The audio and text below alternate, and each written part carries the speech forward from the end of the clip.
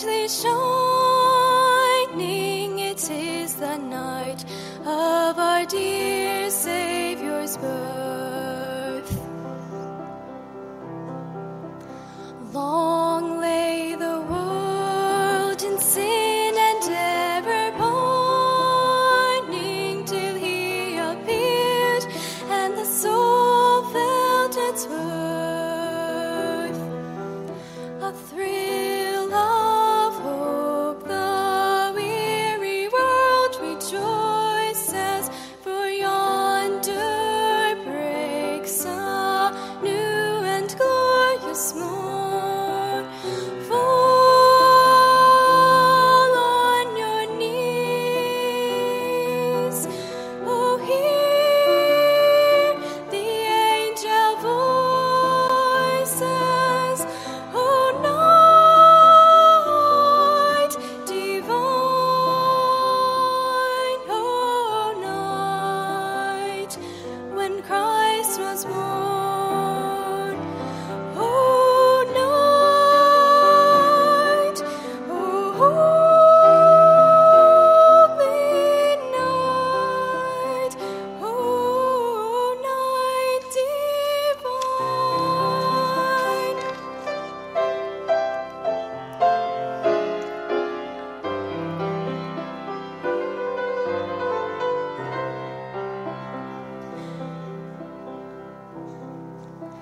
Truly he taught us to love one another. His law is love and his gospel is peace. Chains shall he break, for the slave is our brother, and in his name all oppression shall cease. Sweet hymns of joy and grateful chorus raise we, let all within us praise his holy name. Christ is the Lord. Then ever, ever praise we his power and glory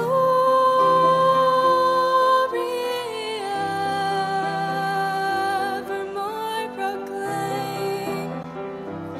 His power and glory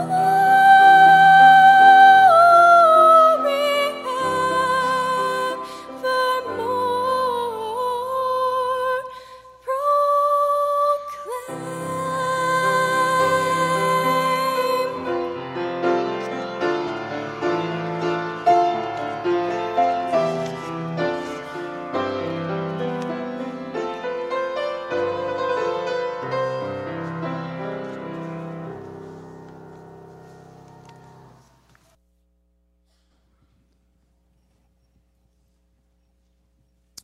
I want to just read to you 2 Samuel chapter 7.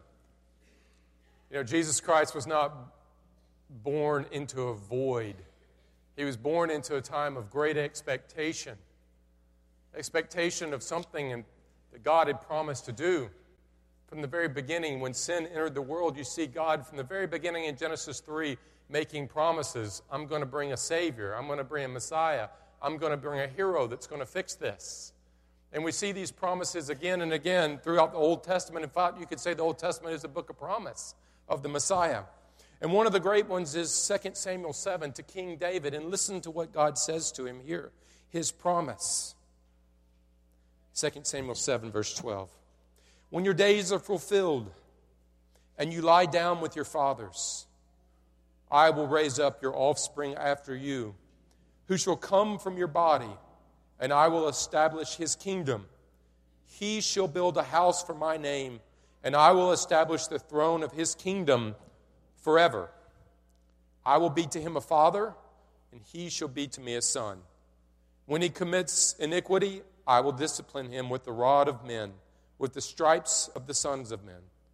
but my steadfast love will not depart from him, as I took it from Saul, whom I put away from you before. And your house and your kingdom shall be made sure forever before me. Your throne shall be established forever. In accordance with all these words, in accordance with all this vision, Nathan the prophet spoke to David. So 1,000 years before Jesus was born, there was an expectation that a Savior, a King, would come from the line of David. And he would bring a throne to the world that was eternal.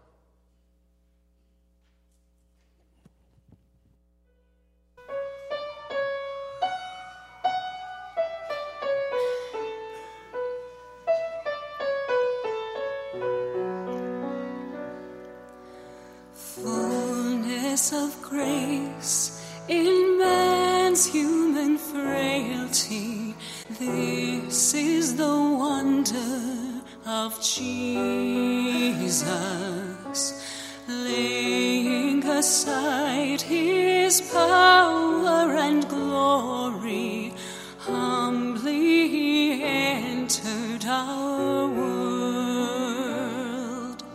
chose the path of meanest worth, scandal of a virgin birth, born in a stable cold and rejected.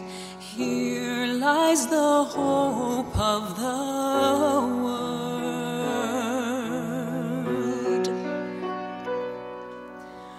Fullness of grace, the love of the Father shown in the face of Jesus, stooping to bear the weight of humanity, walking the Calvary road.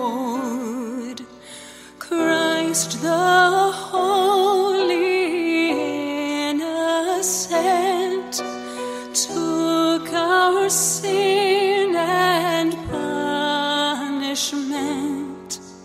Fullness of God, despised and rejected, crushed for the sins of the world.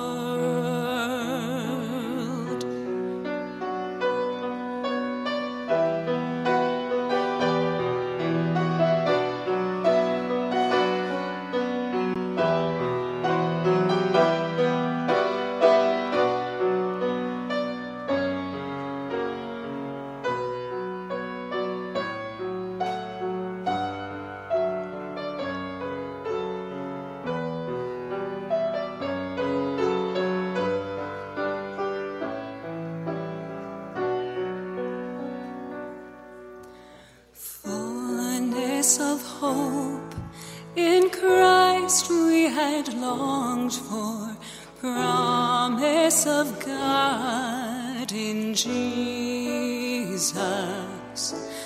Through his obedience we are forgiven, opening the floodgates of heaven. All our hopes and dreams we bring gladly as an offering. Fullness of life and joy unspeakable, God's gift in love to the world. To the world.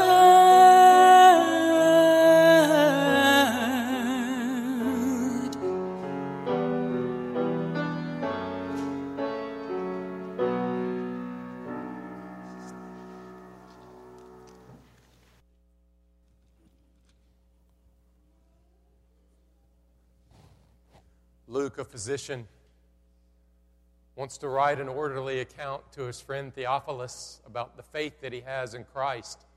And in the very beginning, he talks very much about the birth of Jesus and who he comes from and who he is. And listen to what he says about Zechariah the high priest, John the Baptist's father, who breaks forth in praise, proclaiming who Jesus is. Please listen. Luke 1, verse 67. And his father, meaning John the Baptist, Zechariah, was filled with the Holy Spirit and prophesied, saying, Blessed be the Lord God of Israel, for he has visited and redeemed his people, and has raised up a horn of salvation for us in the house of his servant David. And as he spoke by the mouth of his holy prophets from old, that we should be saved from our enemies and from the hand of all who hate us, to show the mercy promised to our fathers, and to remember his holy covenant, the oath that he swore to our father Abraham, to grant us that we, being delivered from the hand of our enemies, might serve him without fear, in holiness and righteousness before him all of our days. And notice, as he's proclaiming, he's prophesying, this is who the child is. He's the one who's come to fulfill the promises, the covenant promises made to Abraham to bring salvation to the world by faith alone. The promises made to David that a kingdom would come, an eternal kingdom. And then we see in chapter 4 him telling us and showing us the genealogy of Jesus, that yes, he does come from the tribe of Judah and the family of David, fulfilling God's promises. So we come to worship God for a Savior who didn't come in a vacuum, but came in great expectation to be not just the Savior of Israel, but the Savior of the world. So let's just pray, please. Heavenly Father, we praise you right now. Lord, looking back and reflecting upon promises made by you through the Scriptures from the very beginning, that you were going to send a Savior, a Messiah, a hero, one who would do great things, one who would crush the work of the enemy, one who would bring salvation to the world, one who would sit on the throne of his father David. He would be a king. One who would suffer mightily as the Lamb of God for us. Lord, and we just praise you now for your faithfulness to your promise, that it is now by grace and it is through faith alone that we are saved in the promises of the gospel come to us, fulfilled in the life and the death of our Savior, Jesus Christ. Amen.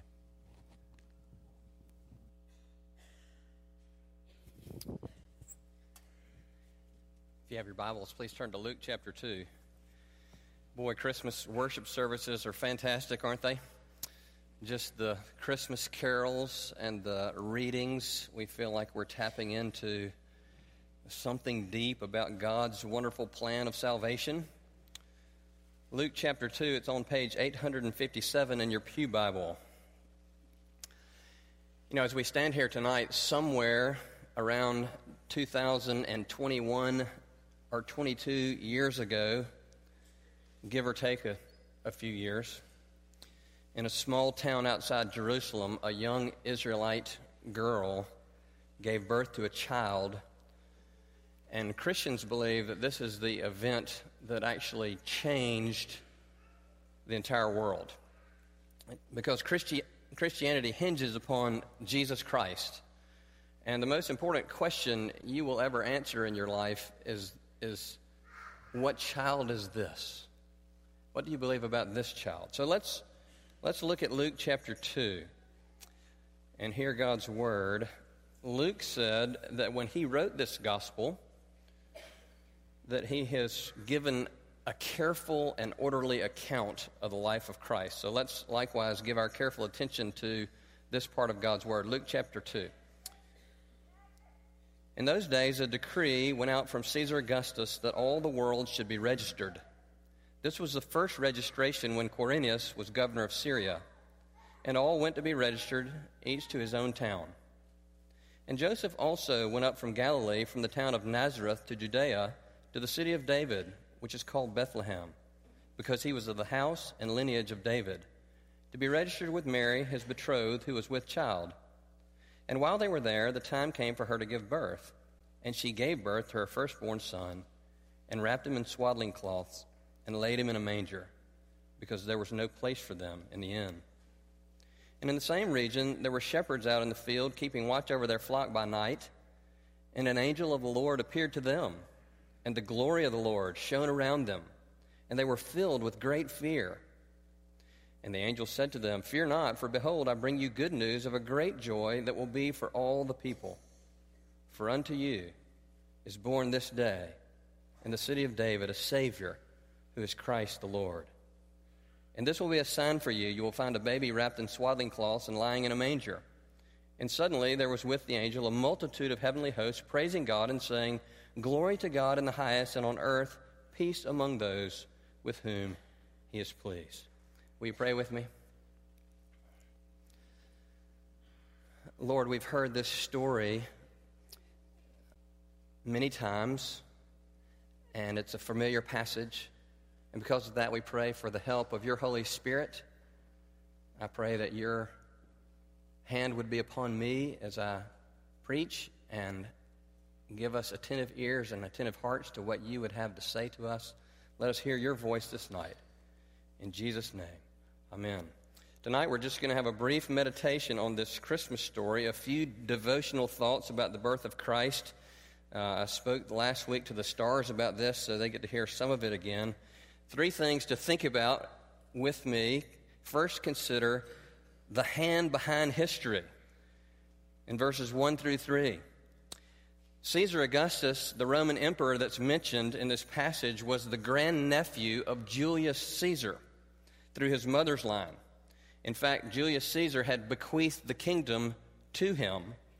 And interestingly, Caesar Augustus was the first Roman emperor to take the name Caesar upon himself. And it later became sort of a name for the Roman emperors, maybe like the Henrys or the James in England. And the word Augustus is simply a title. It means majestic or sublime or highly revered, like the honorable. Now, this Caesar was interesting. He was known for being a very ruthless man, especially early on when he was seeking to establish his kingdom. But once his kingdom was established, Caesar began to be known for his sort of wise administration of the Roman Empire.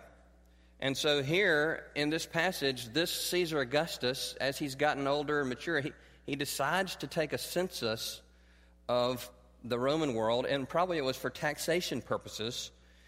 He likely thought about it for a while. He probably consulted with his advisors, and then he decided on this course of action. So here's this earthly ruler, and he's simply doing what he thinks is best. And so we read in verse 1, "In those days a decree went out from Caesar Augustus that all the world should be registered, and all went to be registered, each to his own town." It seems so simple. This Roman emperor, Caesar Augustus, decides what he wants, that he wants to count the people of his kingdom, and he's simply doing what he thinks best. And the result of this is that people are moved around the empire. Everybody has to go to their own hometown to register. And what's happening here is Caesar is the human hand, but there's actually a greater hand at work here. This decree is the sovereign work of God, and what's really happening is God is moving his chess pieces around the board of human history. He's orchestrating his win. He's orchestrating his checkmate on sin and sorrow and suffering and death. He's doing something in human history. He's bringing about his grand design for the salvation of man. Jesus is coming into the world to destroy the works of the devil and to be a savior for his people. And he needs to be born in Bethlehem because that's already been prophesied 700 years previously. And God uses this ordinary administration of this Roman emperor to get him there. Isn't that fascinating? That Caesar Augustus came up with his own plan, and he thought he was wise, and this is a good plan of action.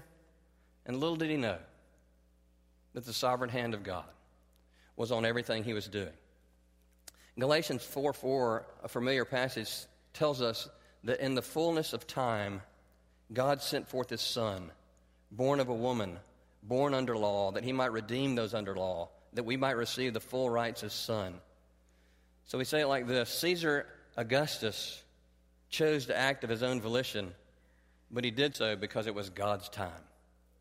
And we don't know why God chose this particular time in history. Some people have noted that there was this thing called the Pax Romana, the Roman peace, which lasted from about 27 BC to about 180 AD.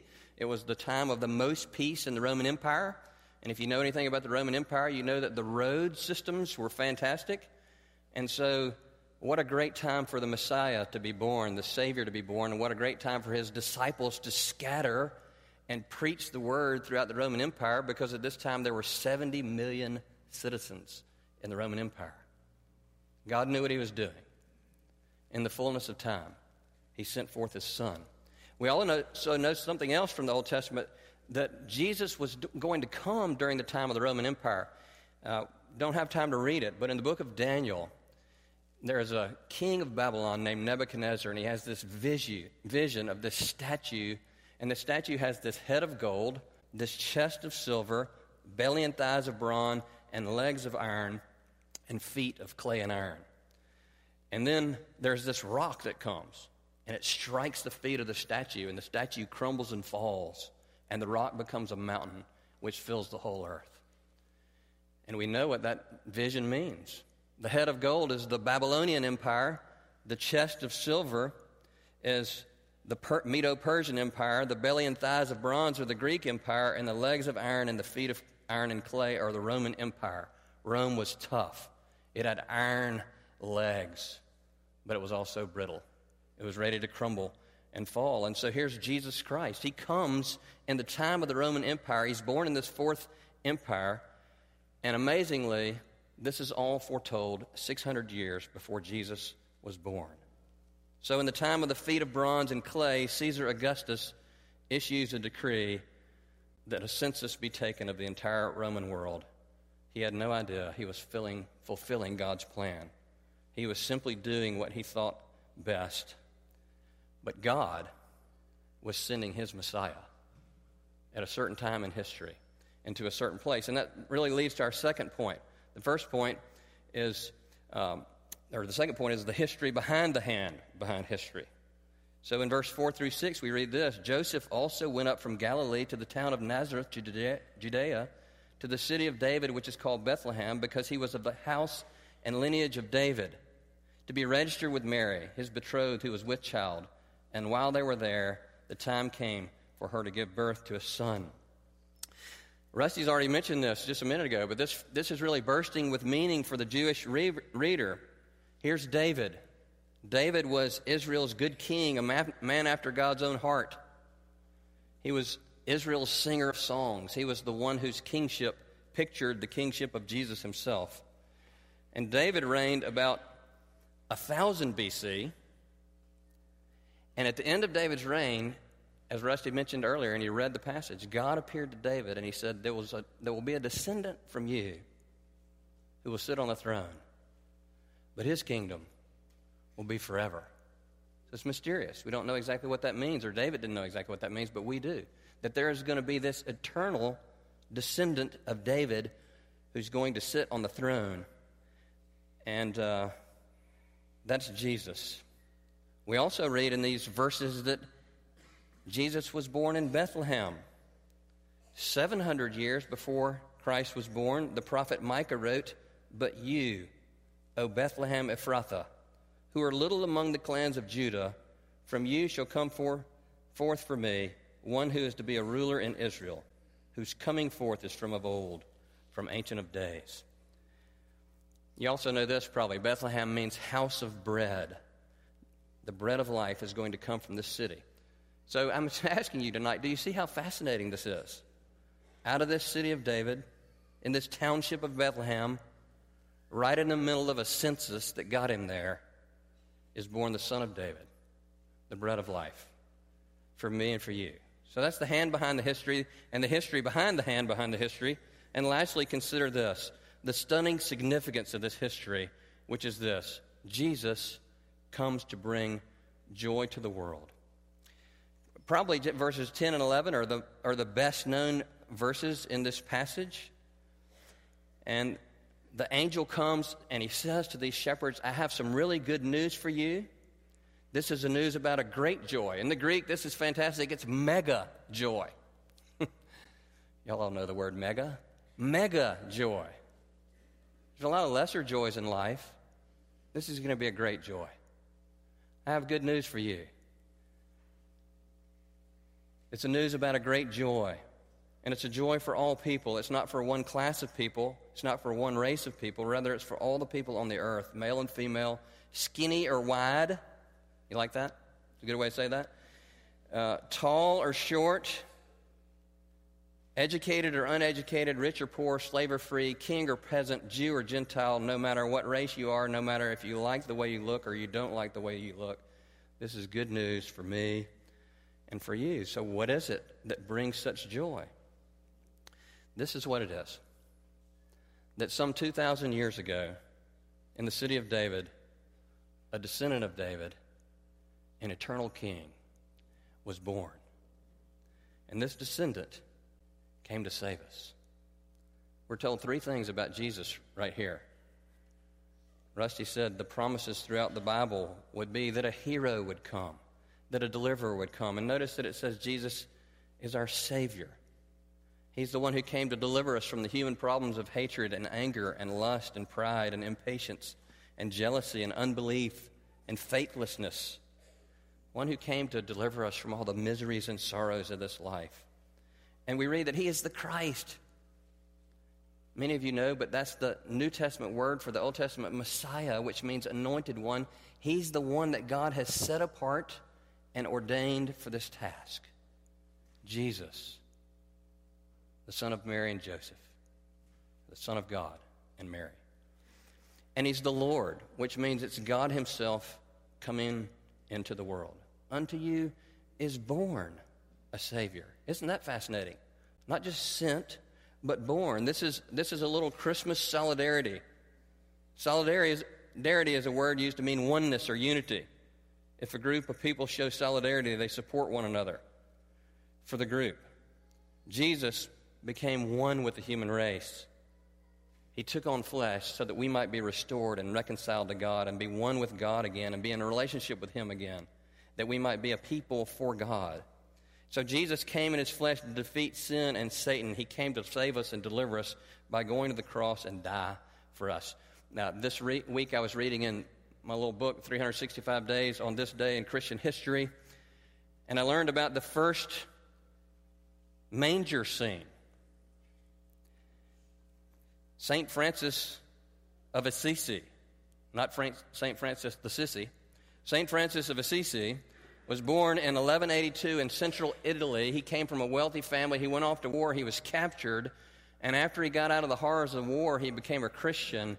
And he read some verses in the Bible about preaching the word. And he said, this is what I'm going to give my life to. And he spent his remaining days making Christ real to everyone he met.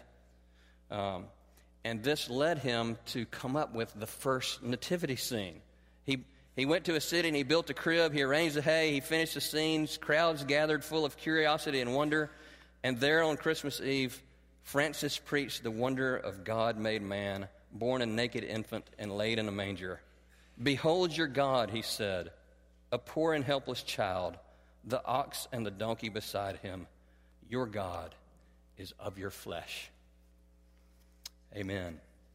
Hebrews says it like this: since, therefore, the children share in flesh and blood, he himself likewise partook of the same things, that through death he might destroy the one who has the power of death, that is, the devil, and deliver all those who through fear of death are subject to lifelong slavery. No wonder Christianity is about such joy. It's about being saved. It's about being delivered. There's always joy when the rescuer comes, right? Many of you read the book Unbroken, the story of Louis Zamperini. And I read that several years ago. He was captured at the end of World War II and taken into a prisoner of war camp by the Japanese. He was sort of beat mercilessly. Actually, after his plane went down, he spent, I think, maybe 180 days or something in the ocean fighting off sharks. And then finally he's captured. And then his torture in the prison camp was worse than fighting off the sharks. And just reading that book, I've never been so excited for somebody to be rescued in my life when they came and got him out of the POW camp. There's always joy when we get saved from peril, isn't there? But as the story goes on, there's something fascinating, because Louis Zamperini, at first his life is okay, but then his life begins to spiral downhill. And he struggles with alcohol and other addictions, and his life sort of gets worse and worse and worse. And then one day, he meets Jesus, the Prince of Peace. And he has a joy that's greater than the joy of being released from the prison camp. Because the greatest need that you and I have is for spiritual deliverance, to be saved from sin and selfishness. This morning, Rusty said we have this pervasive self-love. That's really what sin is. I know that's a Bible word, but sin means we love ourselves and we follow our own desires, and we don't worship and honor and love our Creator. Isaiah 59, 1 and 2 says, your sins have separated you from God. And so Jesus comes to knock down that barrier and to take it away. And that's where true joy is found. And maybe you're here tonight and you're exploring Christianity, and I want you to consider this. One of the unique characteristics of Christianity is joy. It really is. Last year, I looked this up, and I may have my research wrong, but I did look in the Quran. I Googled it. I searched it. And the word joy is used one time in the Quran, and the word joyful is used 3 times. But in Christianity, you get something very different. There are more than 200 references to joy in the Old Testament, and more than 200 references to joy in the New Testament. And if you read through the Gospels, this is what happens. When people meet Jesus in the New Testament, they walk away with joy. Paralytics sing and dance and skip. A woman at the well gets relief and sings for joy. In the New Testament, we read of discovering the treasure that is God, and how that brings joy, and that God himself has joy when sinners repent. You know, joy is this marked characteristic of the early church. And even in the Gospel of Luke, this is sort of fascinating. The Gospel of Luke sounds particularly in the New Testament this note of joy. It's a great place to look because people are always rejoicing and singing and happy and joyful. You might know this. In the Gospel of Matthew, Jesus is presented as the Messiah, this Old Testament Messiah who's come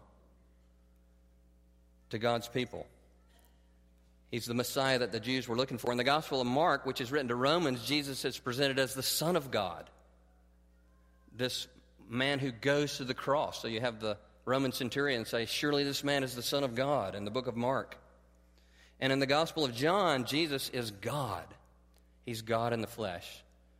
But in the Gospel of Luke, Jesus is the Savior. And all kinds of people come to Jesus whose lives are broken, whose lives are difficult, whose lives are messed up, and they leave with eternal joy in their heart. And so Christianity is this source of true joy. Do you have that this night? You know, in this life you might find happiness, but joy only comes from God. Happiness tends to be fleeting, right? It tends to be circumstantial. It depends on temporal factors like circumstances and other people and how they relate to us. But joy is something that God plants in your soul when you know that you have a right relationship with Him. Happiness comes from having our hearts satisfied with earthly things. Joy comes from having our hearts satisfied with eternal things. If you're here tonight and you're a Christian, that doesn't mean you're always going to be happy, but you will have joy even in the midst of sadness and distress, because joy comes from God. Let me close with this. When I lived in Florence, Alabama, I went to the McDonald's one day, and there was a very large play place, and there were some kids playing in this play place. And there was this mother, and she went in there, and she was trying to get her kids out of the play place, and she kept calling to her children, but they wouldn't come out, and she actually got kind of embarrassed. And finally, she turned to me and sort of sheepishly said, you know, once they go in there, sometimes you can't get them out. And I said, ma'am, sometimes you just have to go in and get them.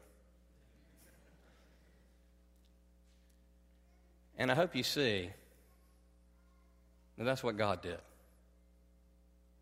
He entered our world, and he came and got us. He came and rescued us. Have you believed in him? Do you know that joy? And I know that many of you do. And believer in Jesus Christ, as we come to the communion table and this Christmas season, I just want to exhort you to walk in that joy. God loves you this day. Your Savior has come. He's taken away all your sin. Not just part of it, not just some of it, not just the part that other people you think they know and they see about you. He's taken away the things that you're ashamed of that you don't want anybody else in this room to know. And Jesus has come, and he's defeated death on the cross, and he's paid for all your sins. You are fully rescued, and so no matter what else is going on in your life, take heart in this. God loves you, and he's rescued you. In a few moments, come to this table with great faith, with great encouragement, knowing that Jesus entered this world to save you and to save me. Amen. Let's pray. Lord Jesus, we thank you for loving us, for leaving the glory of heaven and coming and taking upon yourself flesh to rescue us and redeem us. And we pray as a church family that all in here tonight would have that true and eternal joy in their souls that comes from being rightly related to God. And we thank you for this table, and we pray that through it, Lord God, you might remind us of your great love for us again. In Jesus' name, amen.